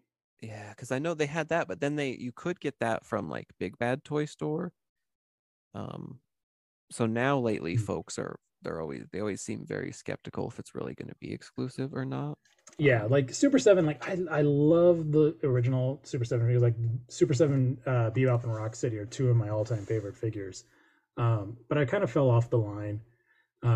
So I don't even have the regular Slash. So this one doesn't do it for me. But people are getting their the 4-pack of the Turtles, the glow in the dark ones, and they all seem to be loving them. So, and then glow in the dark Baxter was like a huge exclusive. A lot of people loved that one because the Baxter figure that it's made from is already a great figure. Yeah. So yeah, and I would say this Slash, it's one of their most solid figures. Yeah, like everybody I've seen that got it loves it, and I've never really been a big Slash guy, so I'm like, it's not my favorite. I have the Archie Slash. Archie Slash is really good. It's really good. Like that's really the only Slash I need. Like put this one in the that kind of teal blue that he is in the Manhattan Project from the NES, and instantly I'll buy that. But the Archie Slash is a really good figure, and that's I think mine and a lot of people's definitive Slash. So yeah, it's hard to argue with that. But yeah, so you can get this right now on the Super 7 store. Pre-orders are open until March 10th. So as of now, it's 28 days, about 29 days, and yeah. And then last but not least, because Keith is chiming in, he's not here, but he's with us in spirit and in our group chat. He wanted me to come. I saw this earlier today. So Umbrella Entertainment, which is a distributor of I don't want to say like trauma type movies, like if you know what a trauma flick is. But they were the distributor for the Winnie the Pooh Blood and Honey murder horror movie. Yeah. They announced today a one of a kind sensory experience with Umbrella Entertainment's groundbreaking Stinkovision technology.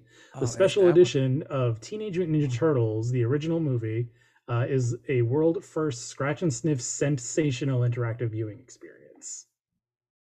Yeah, I remember I was looking at this and I have to wonder if this is officially licensed or not. Umbrella Entertainment is a big enough company, I think, where they would do it. They are specifically an international company, so the distribution rights may be a little bit different for them. To me, it seems like the experience is going to be a high one, to say the least.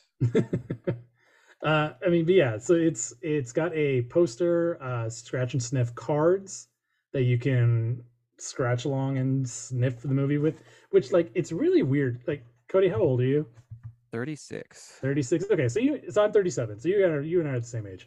Like, do you remember a time when like scratch of vision was a thing? Yeah. Like it wasn't a big thing, but it was like because there was a period where like scratch and sniff was just all the rage. Like if you remember, Earthbound came with scratch and sniff stickers. I knew it did, but I never played Earthbound. I wasn't a Super Nintendo kid. I was a Genesis kid. Oh, we have to be enemies. So I mean, I'm a Nintendo kid by heart, but we had a Genesis. Sonic was all the rage, man. But yeah, no, I had friends, so I bridged. You saying I didn't have friends? No, I mean I had friends. Like that was the kind of thing back in the day. Like you had one system, and if you were lucky, your friend had the different system. No, so that's true. My cousin had a Super Nintendo, so otherwise, like your parents weren't buying you two. So... Yeah, no, you're right. My cousin had the Super Nintendo, so I would go over play with him, and then I had the Sega. So Yeah, it definitely like the scratch and sniff days. It's kind of good to see him coming back. I don't know if they ever smelt good or they were ever Oh, worth they all it. smell terrible from what I remember. Actually, you know what? The Office a few years back, they used to show The Office. I don't think they do anymore on Cozy TV. And there was a period, I'll have to find a picture of it. I still have it. They sent out, you could sign up, and it was the Smell-O-Vision thing where they sent you this like scratch card where you could go through. It was like a Valentine's episode where like Michael has his apartment with like the small TV and like the dinner party. Mm-hmm. And like as they go through, it prompts you to like smell the things. And Interesting. The smells were so strong, because they sent me 2 cards. Once I opened it, I had to like seal it back up in like a plastic bag because the smell was so strong and so vile. It completely filled the room. So be careful with these scratch and sniff things, folks. Interesting. Yeah, so I'm kind of curious about this. It's another version of this movie on Blu-ray. I don't know if it's going to be any kind of remastered or anything, other than there might be like little icons that'll let you know what card to scratch and smell. You know, it actually does sound super fun. I think scratch and sniff, yeah, I don't think it'll be pleasant, but... Well, it's specifically called Stinko-Vision. So there is... I'm trying to read. It's hard to read what the actual individual scents are because it's covered on there. But there's Napoli Pizza, Hippie Delight, Splinter's Magic, Incensed Rat, Foot Clan Dojo, and Death by Trash. Not for the faint of heart. So you can kind of see what scenes they'll probably tie into. by there's 9 different scents. But yeah, so this is going to be $29. You can get it on umbrellaent.com.au. Just go to their store and you can purchase it there. Oh, that's not bad, actually. That's a lot cheaper than I would think. Yeah, I don't know what shipping to the States will be. So shipping calculated at checkout. Yeah, this is the kind of investigative research we do on this show. So let me pop in an address here. I mean, it's probably pretty pricey because I a while ago, 11... I ordered something from a toy store in Argentina, even, and it was like shipping was like $50. Yeah, well, I mean, I bought an action figure on eBay from Australia, and it was like $30 to ship. Although, you know, like sometimes I got my Mummy Leo from eBay, and it came from the UK. I only paid $20 for it shipped. 20 total? Yeah, like sometimes you'll get like weird deals where like they'll do free shipping. The guy I bought like a factory error like Hellboy figure, and it was $52, but shipping was another 30 something. Yeah, that sounds more right. Which like I was comfortable with that for that Hellboy figure. Like buying it new is like $250, so I'm like, eh. So shipping this to me in California is $11. So this will be a $40 experience for me. That's not bad, I guess, because if it's coming from Australia, it's closer than it could be relatively. Yeah. I mean, shows my geography knowledge. I'm just thinking. I'm sure it's a huge distance. But... So Keith definitely wanted us to talk about that. He kind of just snuck that into our group chat. He's like, "You guys do the news yet?" So that is it for news this week. Cody, thank you so much for hanging out with us, man. I really appreciate you coming on. Thank you. It's been my pleasure. I've had a blast. Thank you for having so much fun with us. Tell everybody where they can find you on the internet. So I'm most active on TikTok, Cody Too Much New Toys. But you can find me on YouTube, Twitter, Instagram, just Too Much New Toys. So easier there. And you might see me floating around in the groups. Yeah, if you're in some of the Facebook groups, you'll definitely see me and Cody in there. So yeah, guys, thank you again so much for listening to another episode of the Ninja Turtle Power Hour. You follow us on all the socials, Ninja Turtle Power Hour on Instagram, Twitter, and Facebook, and Ninja Turtle PH. And yeah, guys, we love you. Thank you so much. And Spencer, what do we do next time? Next time, we're going to be jumping back into the comics. So we'll be covering Armageddon Games number 4. Issue number 136 of TMNT, and Armageddon Games The Alliance number 4. I gotta make sure I have all those. Gotta do a lot of catching up. Do I have them all here? I do. No, I don't. I don't have them yet. I gotta go buy them. So, that's a next week Mike problem. That's our show. Thank you so much for listening. And until next time, cowabunga, dudes. Cowabunga. And then Cody, you can do it too. Cowabunga.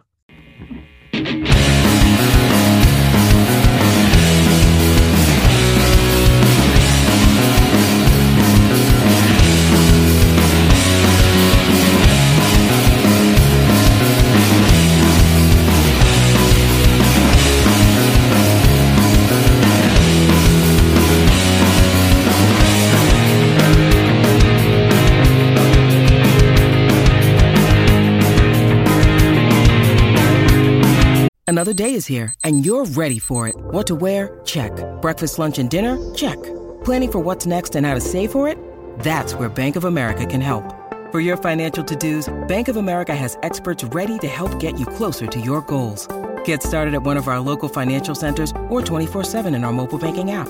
Find a location near you at bankofamerica.com/talktous. What would you like the power to do? Mobile banking requires downloading the app and is only available for select devices. Message and data rates may apply. Bank of America NA, member FDIC. My action figures are kind of all over my computer desk because I fidget a lot, especially while I'm recording. So, like, I'm constantly like I need something to do with my fingers. Right. So, what's your like go-to fidget action figure these days?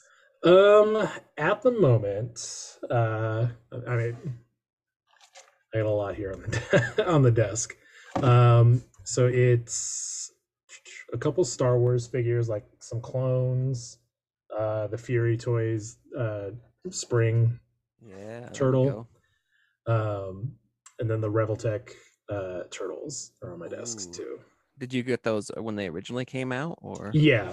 Dang. Oh yeah, I'd been on top of those like when I first heard about them.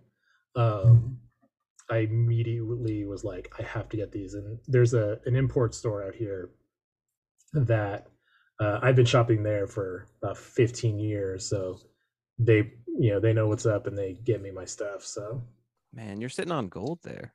I know these are my babies. So these guys, and like I mess with them so much, like they're all discolored and everything. Really? But, yeah. Oh yeah. It was a known issue. Like the plastic they used on the shells, for some reason gets discolored and there's like weird spotting.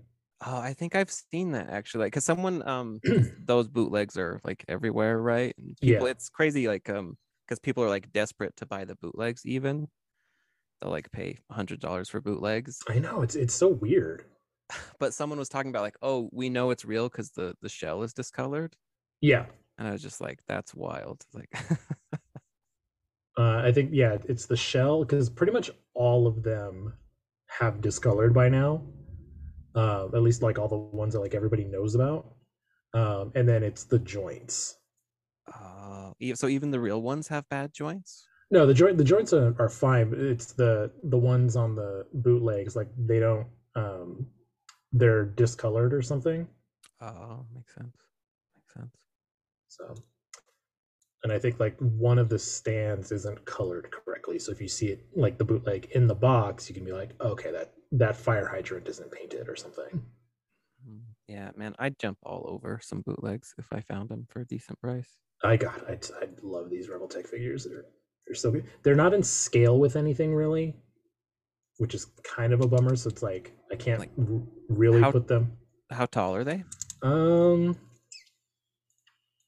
They're like 6-inch scale, I think. Okay. Yeah, they're 6-inch scale. So they're about as they go up to. I have a Star Wars figure right here. They're tall enough. I'll send you a picture. Are you a big collector, or like you go for everything, or? I kind of buy whatever floats my fancy at the moment. Like Turtles is my main thing, but then like I love X-Men and Star Wars, so like I'll buy a lot of mutants that I like, and then Star Wars I'll kind of buy like whatever version of Star Wars I like at the moment. Like I really like Andor, so I got a couple figures from that. Mando. I got Mando and a couple other like tertiary characters. I love clones, but I don't have a Luke Sky. I have one Luke Skywalker. I don't have any of the other ones.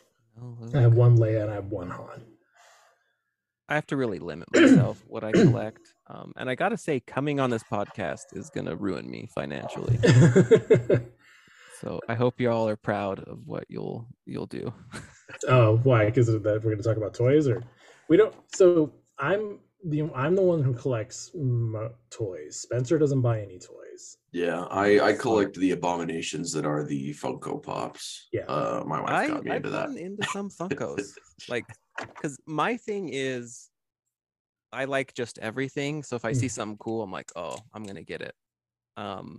And so far, I've stayed out of the Toon line of Turtles, and I've been able to be like, oh, like I'm not really into them. It's not really my thing. Because I watch the show like casually, but I have, it's been a long time since I've like watched the show. And so this week I'm watching it, and now I'm like, oh yeah, I should get that figure. That figure's out. Like I do need a Kerma figure. Like, yeah, that's what, like, watching. So we did Planet of the Turtleoids 2 weeks ago, and now we're doing this one, and I'm like, damn it, I should have gotten a Kerma figure. There was a Kerma figure? He came with Mondo Gecko. Oh wow. Yeah, NECA does a thing where I guess it's cool, but I also feel it's kind of predatory. Well, they'll do a figure and like, oh, to like balance out the cost or make the value, we included this either unrelated accessory or little figure. And so it's like, oh, now I gotta buy this. Yeah, like we were talking, the Rockulizer that General Trag uses in the last episode we talked about. Came with Mutagen Man, or it came with Muckman. Yeah. And it's like, because everyone was like, why does Muckman have a gun? And it's like, well, because this is why.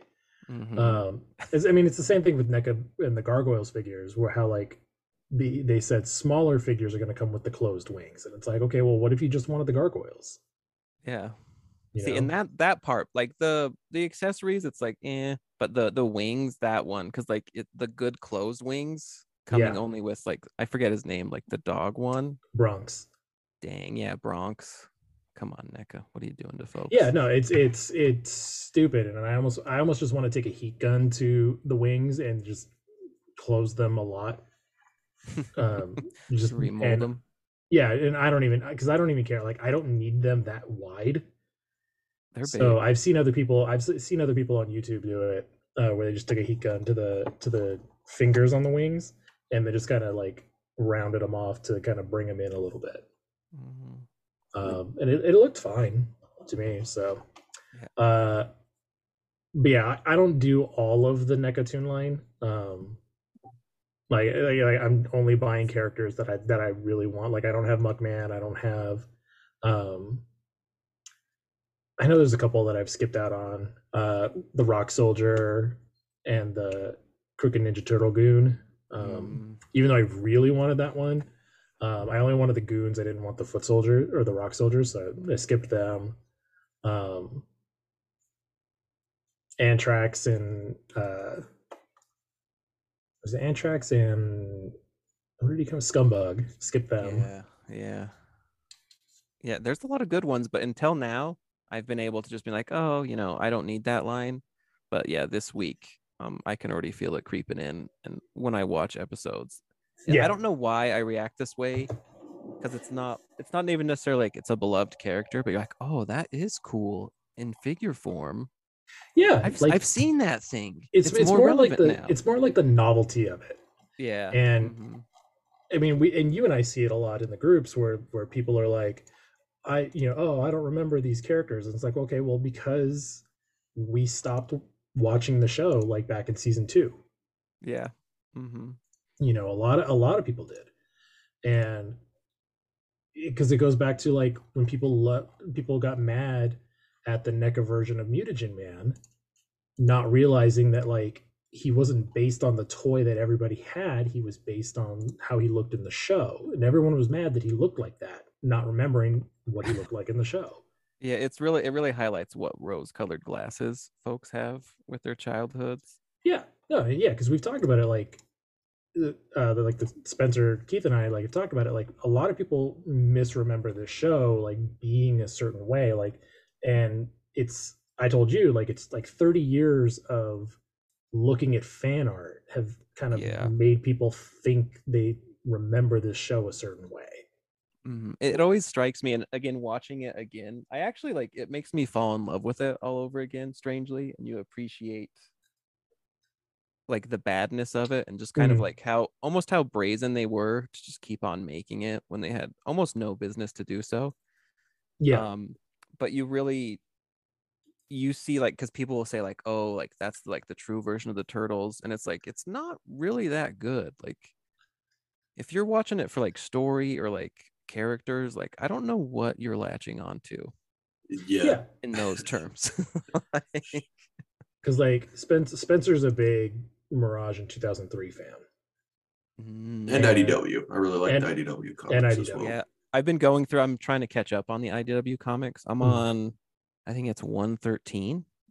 Okay, cool. I think it's towards. I'm finally getting through like Mutant Town. I think you got like 4 or 5 more issues before it really like you start to get out of Mutant. The problem with Mutant Town was that like it went on too long, but that's because like all of those issues came out during COVID, and like Sophie Campbell was supposed to leave the book way earlier, and she wound up staying on the book. Makes a lot of sense, actually. Yeah, she wound up staying on the book because of COVID, and everybody's timelines got shifted around, so Armageddon game had gotten pushed back. Yeah, because they're usually not ones to like keep an arc going too long. Usually they're pretty concise with it. But you're like, wow, they're really in Mutant Town. And again, like this one I can't blame on you folks. But I kind of got out of collecting individual issues. And look, I can turn my video off soon, but look, you get one issue and then you get variant, and then it's just like, I mean, that's my problem. Sometimes I see those variants and it gets tempting to like, what are you talking about? Yeah. There's oh god, whose cover? There's somebody's cover in one of the newest issues where I was like, I have to get that cover because I don't even like. I try to keep it to just cover A's. Like my store knows, like I only want cover A, and there's sometimes where I'll like throw a bone or throw a monkey wrench at them and be like, I really want B this time. Or did you get B? Oh, it's the Lost Years.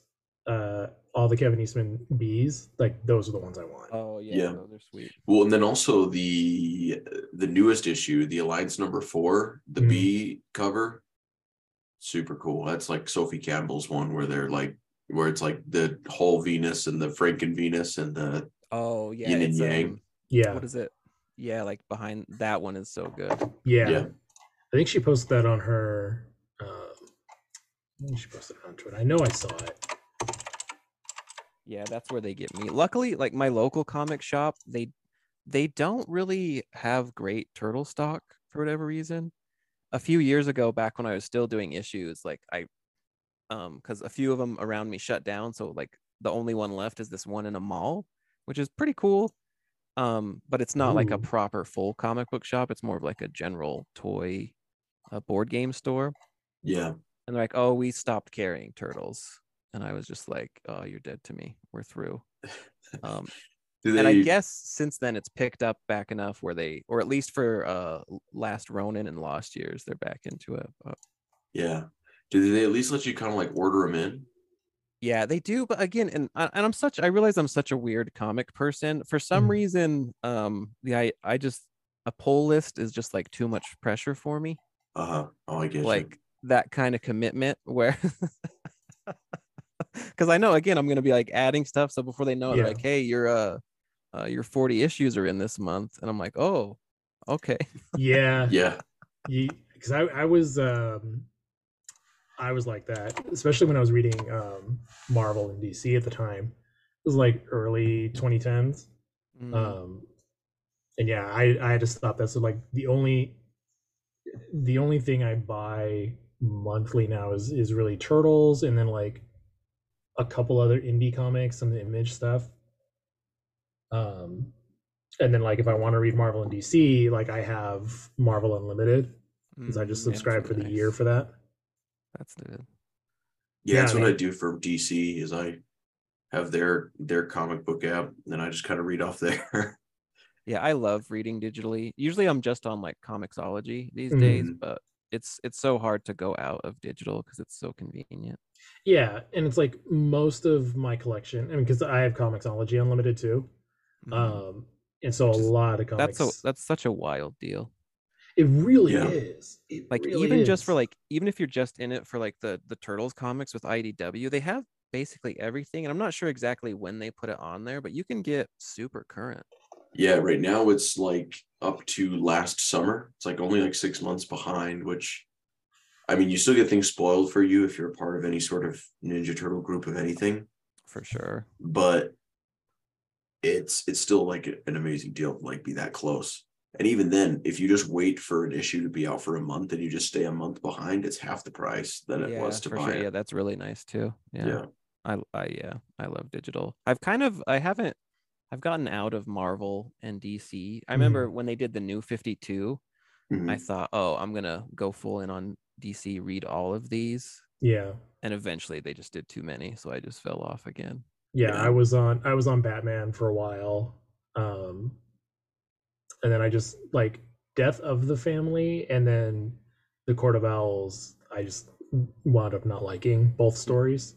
Yeah, Court of Owls was interesting. It started off really good and then it petered out for me.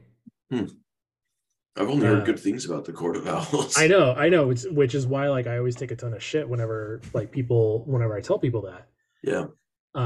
Because it's like I like a lot of Court of Owls, but like it really just petered out for me, and I wound up kind of like writing off the whole thing, and so it did kind of go on like too long, and then they get a little too crazy with like all like the branching issues you need to pick up to like stay into the story, especially with something like Batman, when they're like, good news, we have 40 different Batmans and you're going to follow all of them on each of their series. Yeah. And which is one of my complaints for how Armageddon game has been going. But like where it's hard for a lot of the Armageddon game issues to kind of justify like the side books, because we have Armageddon game and then we have Armageddon game Alliance. And I really believe you can just merge those two books. Yeah. And have that as the side story, because a lot of those stories even just feel like backups to the main book. Do you find, because with me, like for the past years, I've been more like catching up through the trades. Do you think you'd have a different view on it if you were reading them like all the way through as like one coherent run and not where they're spaced out every month? Yeah, absolutely. Because originally I fell off of IDW around Krang War in the issue 70s. And it wasn't until this podcast where I really started getting back into it, and then I started doing an IDW like full read through of all the volumes on Comixology, and I was like, this reads so much better in the hardcovers. Yeah.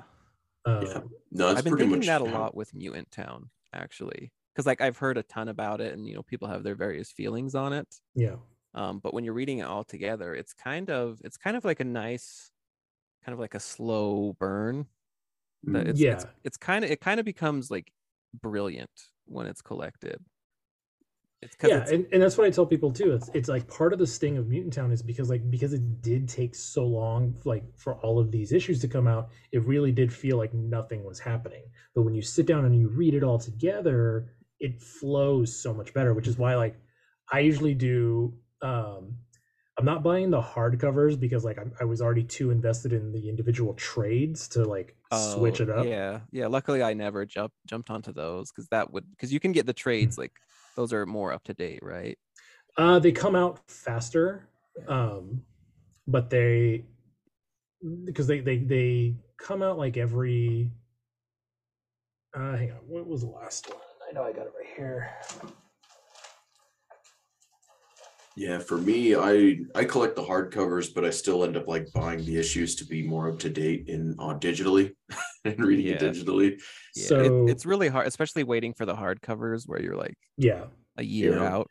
Well, what happened exactly? It's like a year out, and like pretty much what happened is I just got sick of comic book articles and everything just spoiling everything for me. yeah, And so I was like, I just want to be caught up so that, when something like Jenica happens, I'm here for it. It's not something I Yeah. learned from an article and end up catching up to in a year. and Yeah, like so my totally. thing It's is a like long time to wait. I was still buying the individual issues. I just wasn't reading them. Really? You were just straight up collecting? Yeah, well, I mean, it was straight up collecting. Like my heart was in it. Like I wanted to read them. I was just like, I have so many things that I'm into that Yeah. like sitting down and reading is really hard for me. You realize you have to. I've noticed this more and more as I'm an adult. Allegedly, Hmm. you really have to like. It turns in like you have to like schedule your time out. Like, okay, I got this much time. I'm gonna play the game. Yep. I'm gonna read, and that's even like aside from like normal life tasks you have to do. Yeah.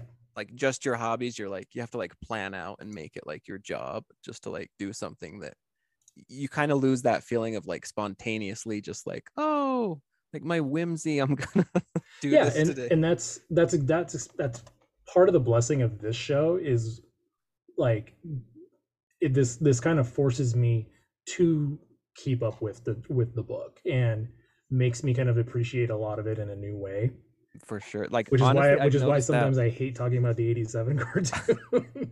I've actually like because I've been watching it this week with like that kind of eye to like talk about it and notice things. And it's kind of awesome like how much it does like enhance the show. So really your podcast, it's on to something genius here. I really love it. Oh, thank you. Yeah, no, like breaking. Yeah, that was when Spencer interviewed me for the show. Like I told him, like that was one of the things I loved about it was the format. Yeah, it's very like you guys have like a nice tone. It's on pace. Like it's really good because and I don't know, not to put down any other podcast, but sometimes folks just assemble a podcast and you're just like, oh pal, come on, like what are we doing? Well, I can't take too much credit. I kind of took the format idea from a podcast called Thank the Maker, where like a bunch of like pop punk band members get together and talk about Star Wars. That's a pretty good show. And then also I just got lucky with the people I ended up bringing on. Yeah, there you go. When a good thing comes together, just Yeah. stick with it. So I bought volume 4 and volume 5 of the trades of the. So everything past 100 is called TMNT Reborn. Yeah. Branding. So volume 5 is 124 to 130, and then volume 6 should be out next month. It's a So pretty they're good chunk of issues. Yeah, they're pretty. It's six issues each. I And think I like I have said, the they come very out. first trade back in the day, and I kind of just Yeah, went I straight to have. trying to get the whole run, and then I petered off getting individual issues. Or I think it was about 70, and then it was just all hardcovers. But now I'm back. Yeah. They got Yeah. me. I mean, like I said, I had to get caught up, and I was staying a month behind, and then we had to start covering Armageddon game as it was coming out. We decided we were going to do that, and so now I'm paying like full price for all these issues digitally, and now we'll be buying them again when they come out in the IDW hardcovers, the collections. That's a lot. At least the hardcovers, if you catch them, I don't know where you buy yours. Like if you catch them on Amazon at the right time, you can get like a decent deal. Yeah, I'll catch them there, or sometimes like I'll try and support the comic book shop I go to, which is the Nerd Store in West Valley. You go to the Nerd Store? Uh-huh. That's the one you go to? See, that's the one. Have they started stocking like full TMNT again? I think so. Yeah. Did they ever drop it off? I don't buy the physical like individual issues of Ninja Turtles. I do buy my Last Ronin issues there. They always have those there. And they will have the hardcover collections off and on. I was able to buy the most recent one there. Oh, nice. Honestly, though, like, so I went to that mall. I went like a week or two ago. I guess, I went to like look for Lost Years. That has the worst parking lot known to man. Yeah. Because I'm a terrible parker, so I'm always trying to find like a far away space because I try to avoid the vehicular madness, and I don't mind walking. Yeah. And I quickly realized like, oh, this lot makes even less sense because like none of the roads line up. Like you're at random stop signs and like random lanes. And I ended up parking so far behind the mall that I couldn't find the entrance because they were all employee entrances. So I had to walk all the way around and go in through the movie theater. And it turned like a 5-minute trip into like 20 minutes, just like Yeah, what you got to do is you got to park where the Ross used to, not the Ross, it wasn't a Ross. It was a Bed Bath & Beyond. Oh, okay. On the other side, you park where the Bed Bath & Beyond used to be, kind of by the sushi place, Sushi Monster. And there you can pretty much walk in right through some doors on the side next to the emptied out Bed Bath & Beyond that turns into a Spirit Halloween. Yeah, that's such a strange mall. It is, yeah. It's like somehow that general area got an infusion of cash with like the like different like rail options and whatnot and like new hotels. But they were like, what if we don't put any of it into the mall though? Yeah. It's like the weirdest like halfway to becoming a ghost town mall, even though there's still seemingly a lot of people there. Yeah.